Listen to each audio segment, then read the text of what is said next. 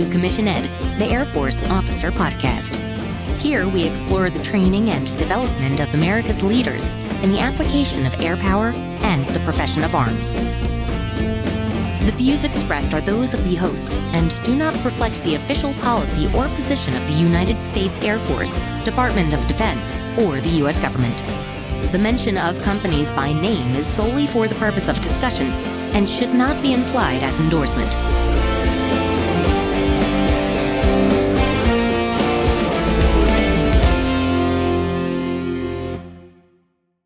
Welcome back to another episode of Commission Ed, the Air Force Officer Podcast. I'm Colin Slade. And I'm Reed Gann, and we're your hosts for Commission Ed.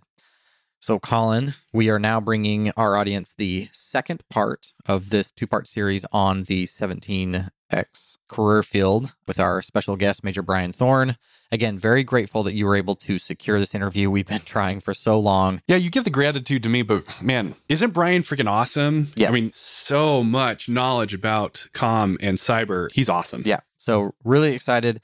We're just going to get right to it. We'll come back again on the back end of the interview and give you some more of our thoughts. But with that, let's turn it over to the second part of our interview.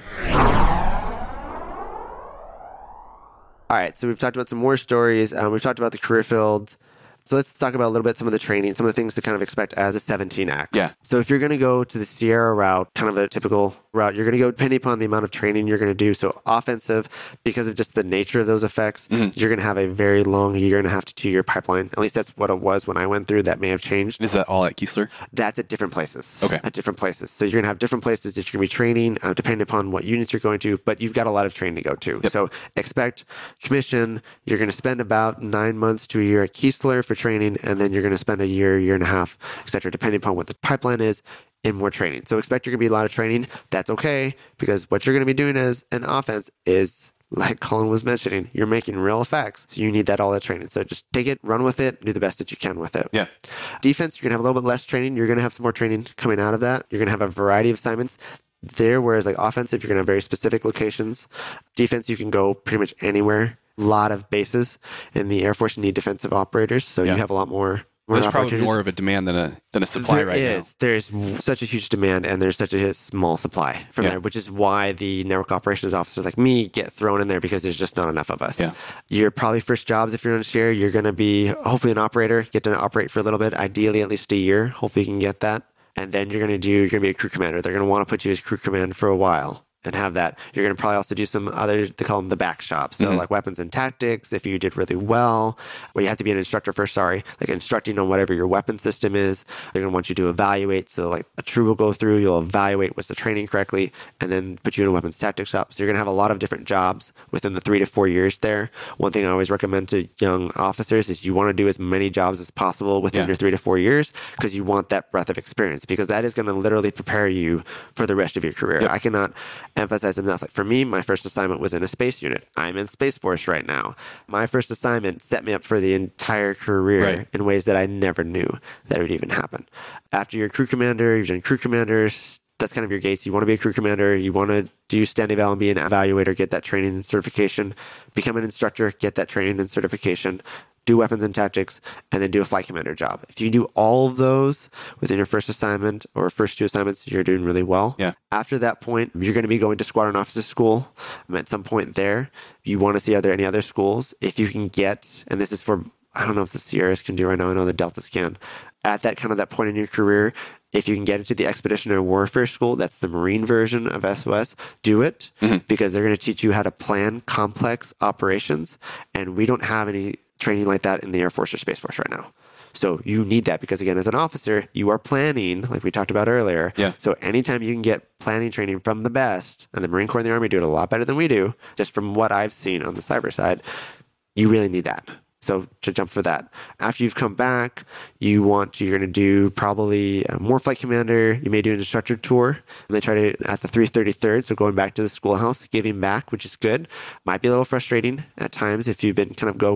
It's a little slower, but that's okay. You want that time. Yeah. You may get into specialized teams that do some really fun stuff. Take advantage of that. And then, okay, you've been team leads, you've been crew leads. Now it's time to start doing like Can I be an assistant director in operation? Assistant director of operation, you're working with the DO and you're helping him or her with whatever special projects they need you to. Yeah. Roll into either ops officer job, director of operations job. So you're the squadron commander's right-hand man or woman to help out with operations. You're all responsible for that. And then if you're interested, rolling into command and then group command, etc. Yeah. And obviously you can be a squadron commander. You can be a group commander. What's the opportunity for general officer? Is there a 2-star that is like the cyber operations officer for 16th Air Force? Okay. We're a general officer there. And then kind of beyond 16th Air Force, then it really gets limited for us. There's DISA, that's a joint billet, so you're competing with the other services. Can you be like the A26 or something like that? You'd be the A, for us, A6 at a higher command. I don't know if we'd be the A36 because that's the ops or whatever the ops is, but we would probably be the A6. A lot of times they'll call us either the A6 or the chief information officer. You can do that at some of the higher joint levels. Okay. And that's kind of where it goes. And so that's the Sierra side. The general officer side also similar for Delta. For Delta, if you're going to be either combat comm or network operations, you're going to start out as an officer in charge of a small shop. Mm-hmm. It should be a variety of different, you're going to have a mixture of seniors. Like I probably have a senior NCO to look out for you. You probably have a couple NCOs, a couple airmen guardians, depending if you're Air Force or Space Force, working a different amount of projects. Probably won't put you into plans and programs first. They like to get you, I'd like to get you into operations first because it's kind of hard to plan something if you have no experience with it. So I prefer having them have some ops experience first. That's just me. Different people do it reverse, and that's fine. But get those ops experience first. So network operations, do your combat comm, go out in the field, do your TDYs, lots of TDYs out there, come back. Get your kind of an unofficially like a deputy flight commander job. So you're working with, as a young CGO, you're working with probably a captain, a more senior captain that's guiding you a little bit on what they do. Get a flight commander job. You're going to go to SOS, try to expeditionary warfare training. That's one thing that's unique to our AFSC as a 17 is that we can go to that school. Not all the AFSCs in the Air Force can. Yeah. So take advantage of that one. Take advantage of education with industry. That's huge. Understand how the industry does things, because especially in the cyber world, they do it totally different than we do. Yep. So you can learn a lot of best practices and bring that home. So at that captain stage, hopefully you've been an officer in charge of a small shop, you've been a flight commander, you've done the operations piece, whatever the operations is of your unit, you've done plans and programs to understand money and how it works. Now it's time to kind of spread your wings a little bit. And I'm going to go spend some time with the Marines. I'm going to go spend some time with industry. Yeah. I'm going to go maybe get a master's degree or a PhD with some of the advanced academic degree programs, which I highly recommend, because that's your time to grow and think, okay, what other things can I add to my toolbox? Yep. Then you come back, you get close to be promoted to major, you can go to be an instructor at the schoolhouse. Maybe you can be an instructor at ROTC. You can go to be an instructor at OTS. Anytime you can be an instructor, I highly recommend it, because that is now becoming an important gate in our career field. By gate, that's a milestone that they want to see that you have. I know people who've done all of them, like I know you have.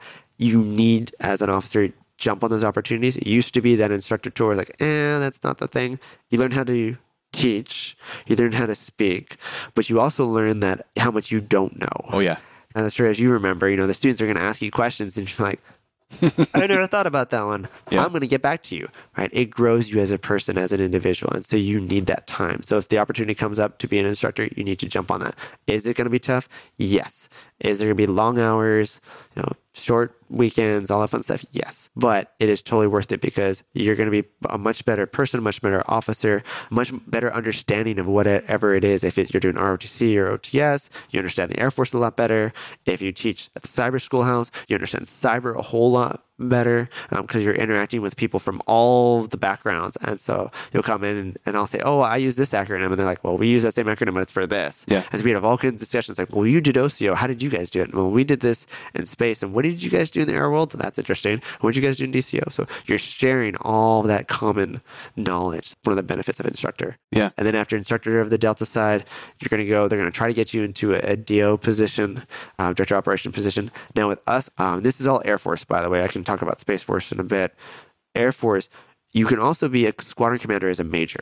Okay. Good to know. And that's a little terrifying. It's exciting, but it's also terrifying, right? Because I know people who've done like squadron command as a major, and then they turn right around and become a squadron commander again as a lieutenant colonel, because there's just not enough of us. And then so on the recent list that I saw of command, I saw a lot of my friends who are majors right now. You could be a commander of a full squadron, commander of a detachment, which is kind of like a partial squadron. But that's really important to know that conceivably, if I was still in the Air Force, potentially I would be a commander. And I've been in for 12 years, and being a commander, having the G series orders, which gives you the ability to do discipline and everything. That's a lot. That's a lot. And I'm in my 30s, and that's a lot of experience. But again, right, you got to be ready. You got to be ready. You're ready for it. So, and as the majority of the listeners are probably going to go Air Force, and if you've been in for 12 years or so, it's squadron command time. You got to be ready for there. So I highly emphasize, as that captain, if you've learned all those parts of the jobs, learn as many jobs, how many jobs your squadron has, you try to learn every single one.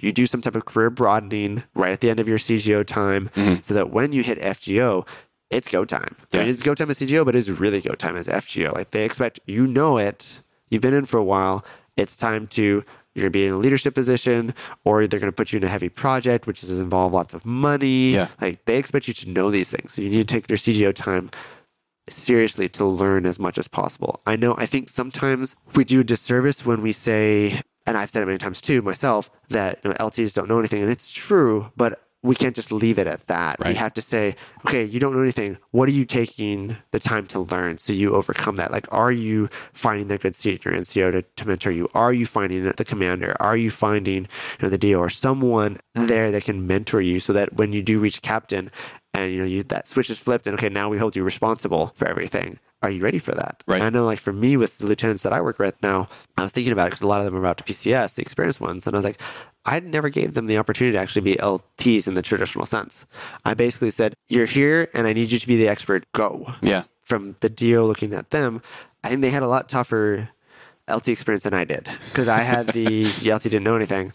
I didn't give them that, so I don't know. I'm curious if I ever get that feedback from them and need to ask them how they handled that. But because I wanted them to learn fast, and I know, because I have several very bright CGOs, and I'm hoping if they decide to make this a career, they can go far. It's like, I know what's ahead of you. I know how tough it can be, and so I want you to have a little bit tougher right now, so that when you're higher up, you're like, oh, I've dealt with this before. I know that. I know how to do this, having tough bosses and how to answer all these tough questions. Yeah. Well, I don't know them. I haven't talked to them, but I'm going to speak for them anyway. I think you've done them a favor. I think you did the right thing in turning up the heat right out the gate and helping them to mold into the kind of the officer that you needed them to be for the squadron, that the Air Force and the Space Force needs them to be as they move on to their next assignment.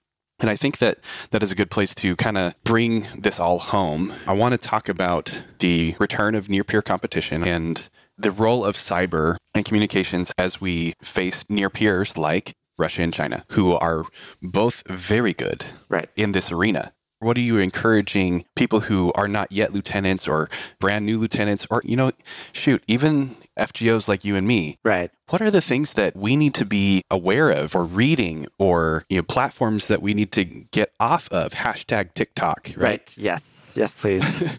What are the things that you are seeing from your perspective that would better prepare officers or future officers to operate in a contested, congested, near-peer environment? So I would say one of the things we need to know now is you have to take the training. If you're a young lieutenant, I'll kind of talk about the different categories. So let's say a young lieutenant undergraduate cyber warfare training. You need to take the planning part seriously. Okay. You need to take that seriously. So as a major right now, if I'm getting a brand new CGO, I need to know that they know how to plan. And especially if they just came out of undergraduate cyber warfare training, I'm going to expect you already know how to plan. Now, are you an expert? No.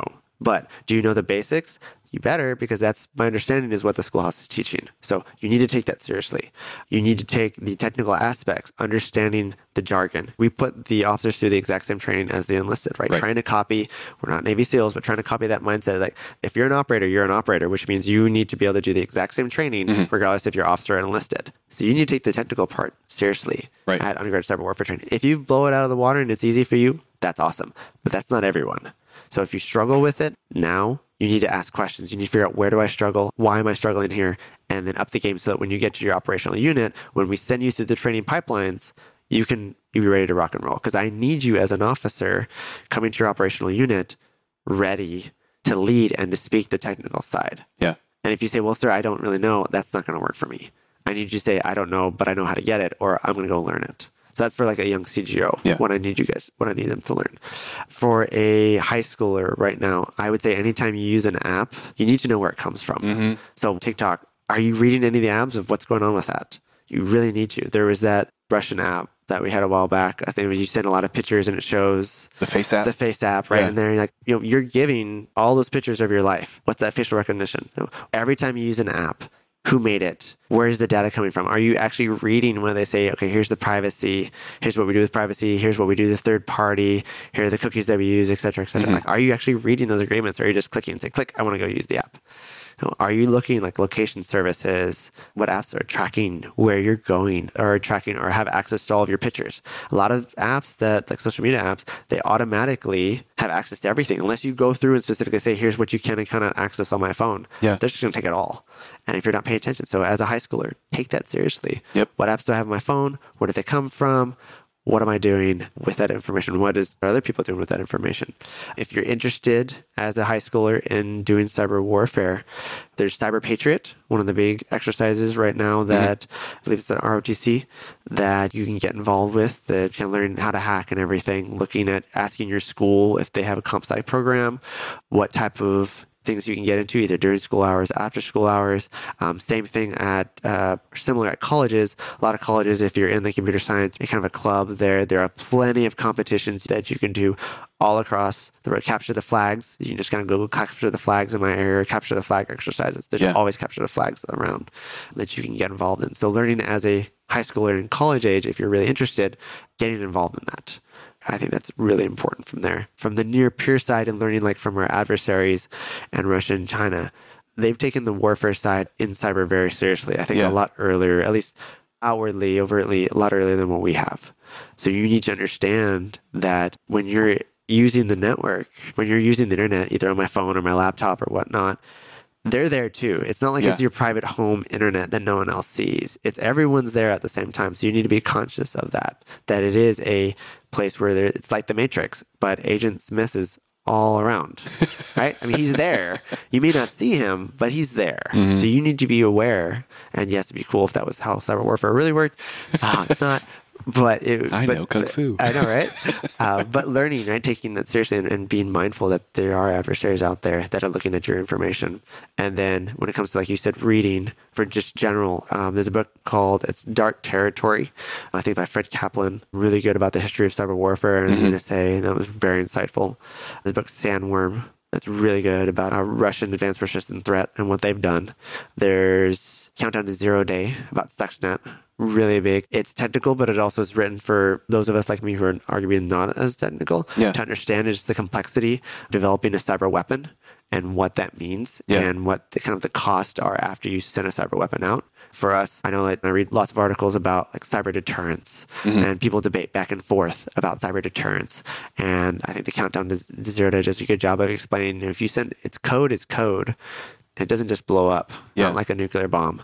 So as an officer, yes, as a CGO, maybe it's not on our role, but kind of thinking, if you're a software developer and you're developing something, if you send it out to the wild, right, to the rest of the internet, who's going to take that code and turn it and maybe use it back at us? Right. Yeah, think about that. Yeah, because it doesn't disappear. It doesn't disappear. It does not disappear at all from there. So reading these books about cyber warfare in the past, if you're interested in cyber warfare, literally just Googling cyber warfare, like Ukraine, a lot of examples. Yep. There's plenty of examples on CBS, on C4ISRnet, which is a great place, by the way, C4ISRnet.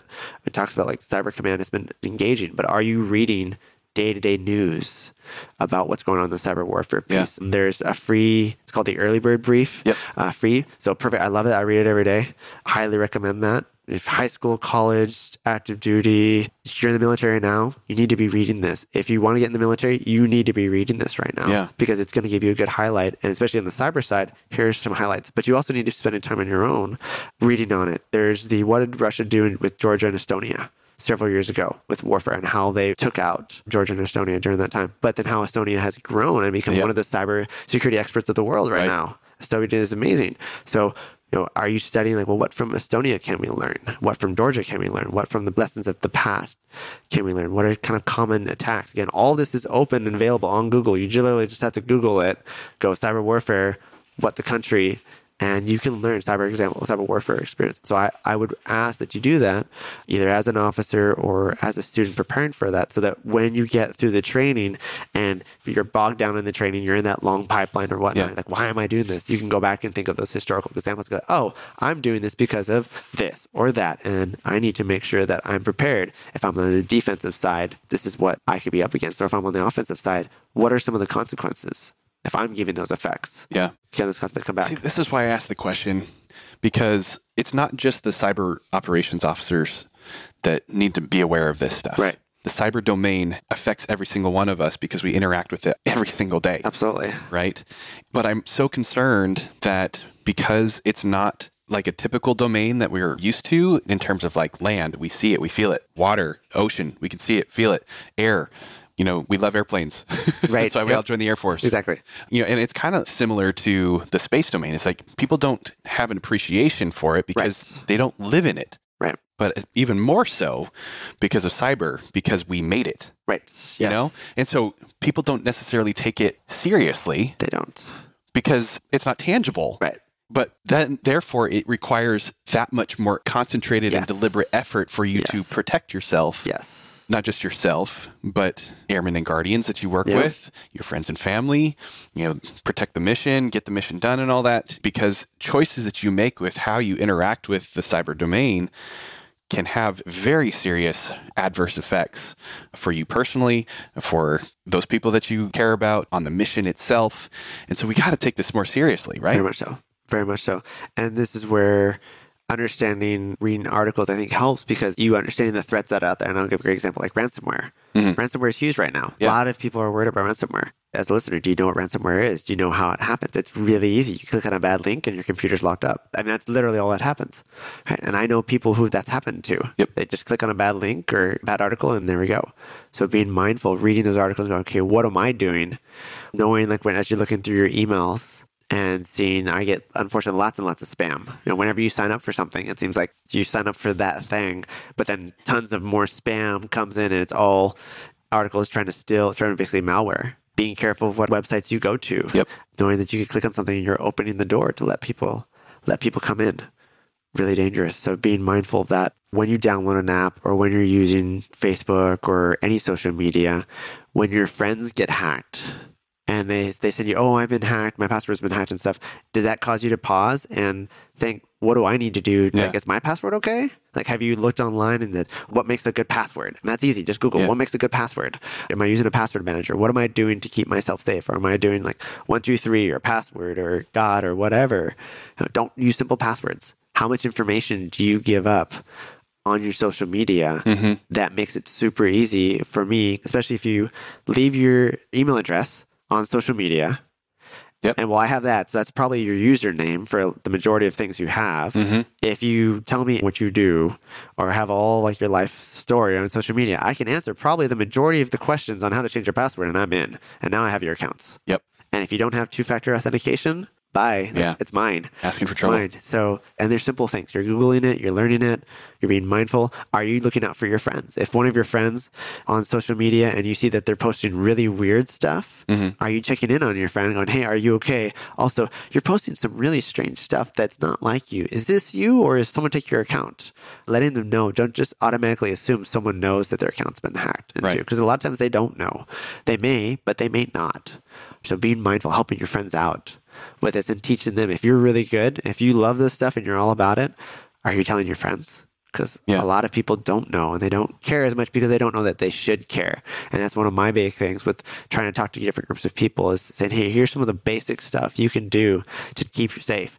Are you going to get hacked? It's possible. Yes, it is absolutely possible. Because offense normally wins. They just need to find one loophole and they're in. But if you can try to make yourself not as hard a target, that helps. Oh gosh, this hasn't been the happiest discussion that we've ever had, but it's so important. People need to understand cyber, especially if they want to go into this career field. Be aware of what they're going to be dealing with, but for all of us to recognize our interaction with the cyber domain, to appreciate the cyber warriors that are out there protecting us and trying to deliver those effects on our behalf. So, been a really great discussion. Obviously, there's so much more that we could cover. But if people need to get more information, if they are eager to learn about the differences in training, the opportunities that are available both in the 17 Delta and the 17 Sierra, if they are curious about the differences between being in the Air Force versus the Space Force and how comm or cyber operates within those, what's the best way for people to get in touch with you? Have them email me. We can go from there. That's perfect. Awesome. Absolutely. Yeah. I'd love to answer the questions. Cool. Yeah. So just email us to airforceofficerpodcast@gmail.com and we'll make sure that gets forwarded on to you, Brian. Perfect. Well, very good. This has been fascinating. Awesome. It's been harrowing. It's been exciting. It's been up and down all over the place. Cyber and comm, it seems like where things are happening right now. Very much so. Very much so. That makes it exciting. And that, especially with Russia, Ukraine, paying attention from a cyber perspective and thinking when read those articles of what is Russia doing, what is Ukraine doing, the lessons that Ukraine learned, what Russia did with Georgia and Estonia, the fact that Cyber Command has said openly, we're helping.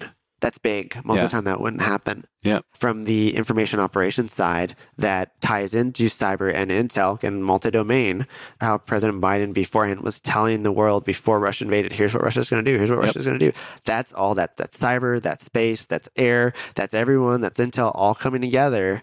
So knowing as a high schooler, you're starting to read, becoming smarter right now. And then as a cadet, be it ROTC, Academy, OTS, whatnot, continuing to read. And so how do I fit in a larger picture? Because as you saw, as we're seeing right now in Russia and Ukraine, every domain is impacted in one way, shape, or form. Yeah. Space, Starlink.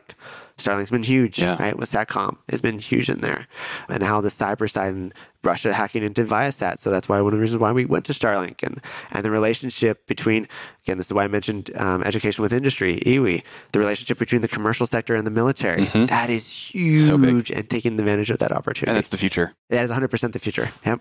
Absolutely. So it's exciting. Long gone are the days where all of the, quote, best things, the military grade kind of stuff came from the military. Absolutely. We can't do it ourselves. We got to rely even more so on our commercial partners. Heavily so. Well, Brian, this has been fantastic. We got one more question for you. You've already touched on this multiple times, but hey, let's condense it down to a nice soundbite for the audience. What does it mean to be an officer? So as an officer, I would say that it's your job to empower and advocate. I would also say that as an officer, you need to learn how to adjust your leadership philosophy depending upon the needs of the moment. My leadership philosophy has changed. Sometimes it's been, let's do the little things right if I was in a training setting. Sometimes it's been, I'm just here just to keep the ship steady because I was in a job for only about 6 months before my replacement came. So I was just there to help. Here right now, it's empower and advocate. You have to be flexible to the needs of the moment, but you have to have a leadership philosophy, but it has to be based upon what your unit needs because ultimately you're there to, again, I'll use it right now, empower your troops to do their job, and you need to be able to be there to advocate on their behalf because if you don't, no one else will. And you have that rank, you have a voice, you need to use that. And you're going to be using that voice maybe in military stuff. You might be using that voice, as I've used, with very personal stuff. They're going to come to you if they trust you and they're going to tell you things that they're not going to tell anyone else. And you have to figure out, how do I empower this person to go to the chaplain or to go to mental health or not? How do I advocate on this person's behalf? Because they're telling me things that, okay, how do I tell that to the commander and how do I tell that to other people? Where's my lines, the legal authority side? Mm-hmm. Where's my lanes fit? So knowing that as an officer is huge. And that's where the first sergeant can help you with there. That's where the chaplain can help you with there. And that's where a good senior NCO, your chief, or your master sergeant, senior master sergeant can help you with there. But that's kind of bottom line. You're there to empower and advocate. Figure out how you're going to do that based upon your assignment. Absolutely. I know JMAC would approve. Brian, this has been really fantastic. Again, thank you so much. Absolutely. Thank you. Thank you for taking the time to share your knowledge, your passion for the cyber and the communications career fields. And, I encourage our members of the audience to get in touch with you if they have additional questions. Do you have anything else that you want to leave the audience with? From a leadership perspective, so reading, one of the best books I've read recently is Legacy by James Kerr about the New Zealand All Blacks. Yep. Phenomenal book. You have to read it. If you want to be an officer, regardless of the AFSC, regardless of the Space Force Special Code, you need to read it because that will change the way. Those 15 rules will change the way how you lead and how you view and create a culture. It's phenomenal. So highly recommend Legacy by James Kerr. Highly recommend that book. Awesome. Thank you so much. Absolutely. Thank you. Okay, Reed. So they've now heard the full interview, everything that Brian had to say about the career field, the development of the communications, the cyber operations officer, two very distinct and really important missions right? Not the same thing, which is why they were split out, different focuses, but very important to everything that we do. Got to be able to communicate, got to have the network, got to be able to operate and defend in the cyber domain. But before we get more into what all that means, I want to talk about the approach that Brian has had in his most recent assignment while he's been the DO. He mentioned about how he's been expecting more of his lieutenants than, say, what was expected of him, or maybe even you and me, and kind of that default perspective that people have about the butter bar, that somebody who has authority but no experience, nothing really to bring to the fight, they're an empty vessel that needs to be filled, right? But Brian is coming at it differently. He's like, nah, you guys have the responsibility to be the subject matter expert, and I'm going to treat you as such. So giddy up, right? Yeah. Yeah. And I'm a big fan of that perspective. I have kind of always felt that you should treat someone like they can become, not like they are. And before you blink your eyes too many times, those butter bars are going to be captains. Yeah. The expectation is you are delivering, you are operating. So what were you doing with the previous 4 years if you were just dismissing them? That's the way I kind of view it. Yeah. So huge fan. I love that development perspective. I mean, we've talked about this previously. Like, if we were the kings of the day, if we had that magic wand and we had the ability to just like completely redo the commissioning process, the accessions process for officers, what would we do? We would make all of them go through BMT. Right? Everybody would enlist first. They would spend at least 2 years enlisted before they would get their first look at even being an officer. And then once they are an officer, they've got a long commissioning process to go through, 6 months or so at the Air Force Academy in an OTS high pressure cooker sort of environment, and then extend the lieutenant time, right? Yeah, exactly. You're a butter bar, you're a second lieutenant for 3 years. Mm-hmm. Same thing for a first lieutenant for 3 years. Before you ever put on captain, you've been in at least 8 years, right? Mm-hmm. Okay, that all sounds wonderful. Obviously isn't the case right now and may never be. So we got to operate within the situation that we have now, which is you've got people who sometimes are an empty vessel, come in, walk in off the street, no prior military experience whatsoever. All they have is a bachelor's degree, and they are every bit as much of a lieutenant as the 15-year master sergeant who has had this plan in place, working on it for the last 10 years to get selected through OTS. They've been just absolutely crushing it, but only now got the time and the opportunity to commission because it's that competitive. Both of those people wear the exact same rank. Yes. You cannot treat them exactly the same, or maybe you can, and you should treat them at a higher level, have higher expectations from them. Yeah. They'll surprise you. They will surprise you. Mm-hmm. And I've found that not only in my officer career, but I found that, I've been involved with Boy Scouts for a long time. If you treat 12-year-olds like 12-year-olds, they will be 12-year-olds. Yeah. If you give them a little more responsibility, you'll be surprised. And sometimes they won't. Sometimes they'll drop the ball. But I expect that of my lieutenants. I expect some growth, some learning, that didn't work out. But that's the point. Yeah. Let's have those reps. Let's have those mistakes when they're, quote, just a butter bar. So that when it's time to operate, and Colin, you and I have talked about this. Yeah. The difference between a lieutenant and a captain is vast. When it comes to the way you're treated. When you do anything good as a lieutenant, people are like, oh, hey, yeah, good job, right? You do they're surprised. Yeah. You do another good thing as a captain, no one says a word. Yeah. And the difference may be like 3 days difference. Like you were a lieutenant, 3 days prior, you promoted somewhere in there. Now you're a captain and it's instantly different. Yeah. That's just the expectation. Bang. That's it. Yeah. So let's not do that. Let's give them an opportunity to fail. Let's give them an opportunity to grow and treat them like they can become. And I think we'd all be better for it. Well, and I think the last piece of the conversation is, who are we talking to? Who is it that is treating the lieutenant as the empty vessel? I think it's 3 different categories of people. One, the people like you and me, the officers, the quote, more senior officers, the FGOs, who are responsible direct supervisors of these lieutenants, right? We need to have a higher expectation of them, just like Brian is for his lieutenants, right? So that's the first group. The second group is the senior NCO and the NCO Corps, the folks who buy the book. In the Brown Book, it says that the senior NCOs are the people who are most directly responsible for the growth, development, maturation, the mentoring of lieutenants, because they're kind of at that same level, in terms of responsibility and authority, definitely not in experience, right? Yeah. So senior NCOs, NCOs, definitely be treating your lieutenants, holding them to a higher standard. Yeah. And then the third group, maybe, everybody's already thinking this, but just want to pull it out anyway. The lieutenants themselves, they need to treat themselves, hold themselves to a higher standard, right? Yeah, exactly. Totally agree. Yeah, huge fan of that point. I'm glad we addressed it for the audience.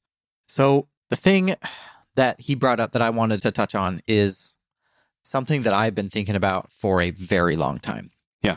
Ever since they created the different competitive categories for promotion, Line of the Air Force A, Line of the Air Force I, which is information warfare, and all the various categories, it really kind of sunk in. So I'm Line of the Air Force I, information warfare, and they grouped in PA, weather, cyber, and intel.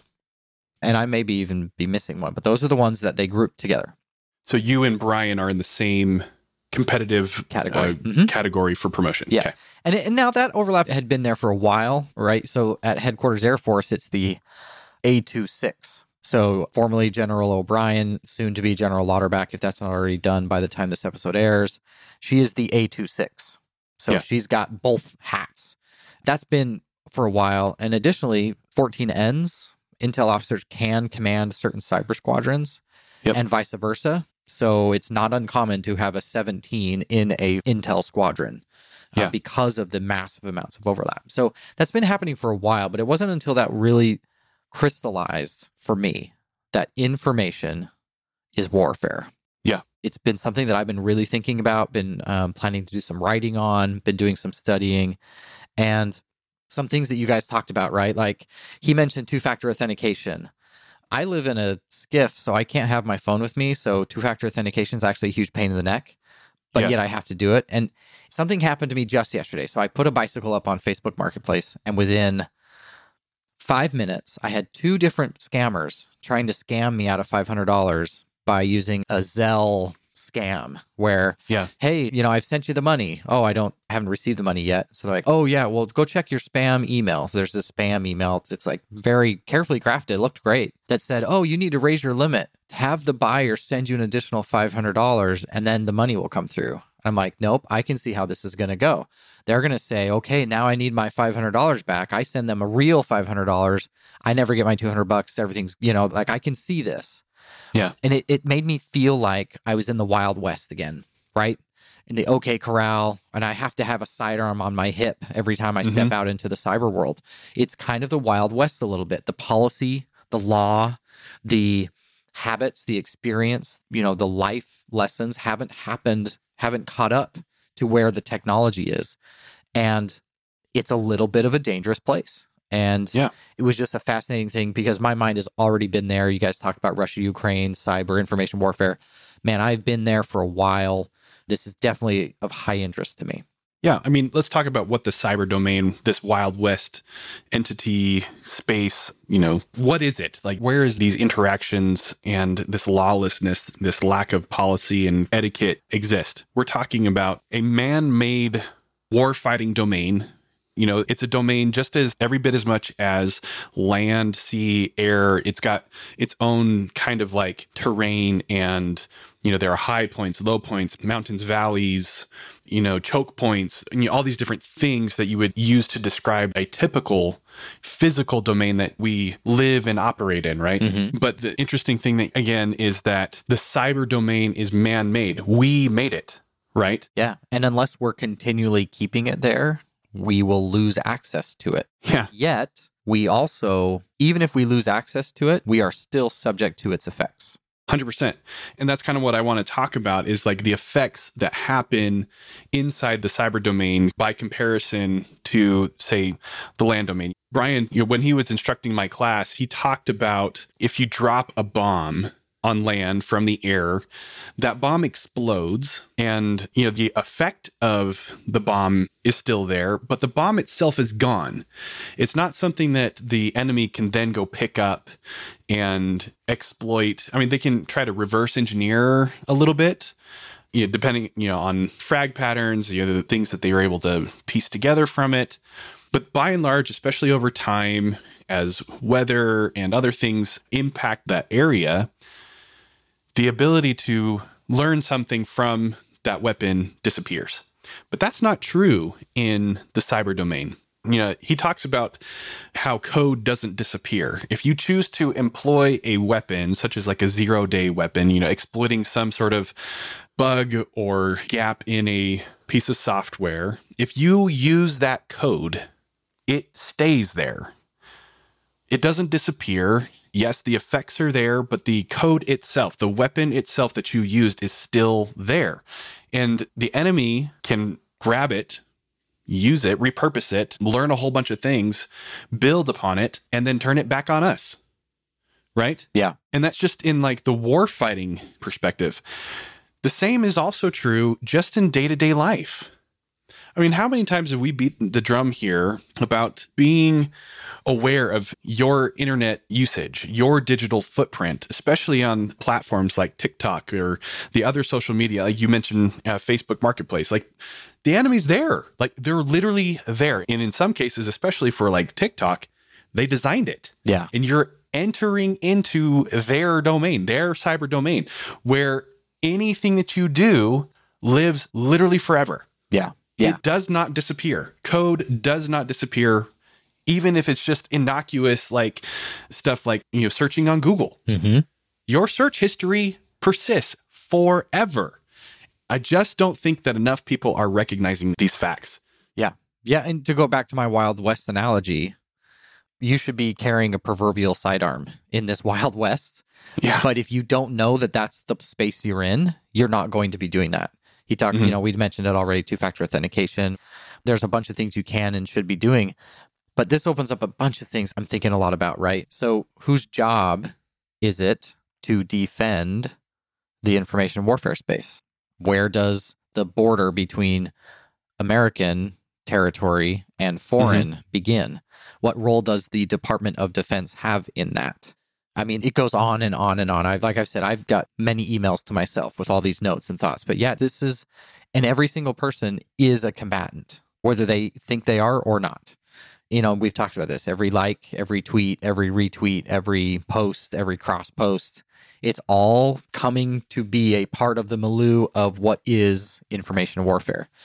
I'm a trained professional at bringing in a lot of information, assessing a value of that information, and then attributing some score, some level, some degree of truth to what we think is actually going on. Yeah. I think more people need that training. Just right now, Colin, if you were to go try to find the origin of a quote that you'd seen somewhere, that is almost impossible. Yeah, we've talked about this. Yeah. So what is truth? Where'd it come from? How do you make decisions? Yeah, especially if your default is to look for the truth on the internet. Which, can we blame people?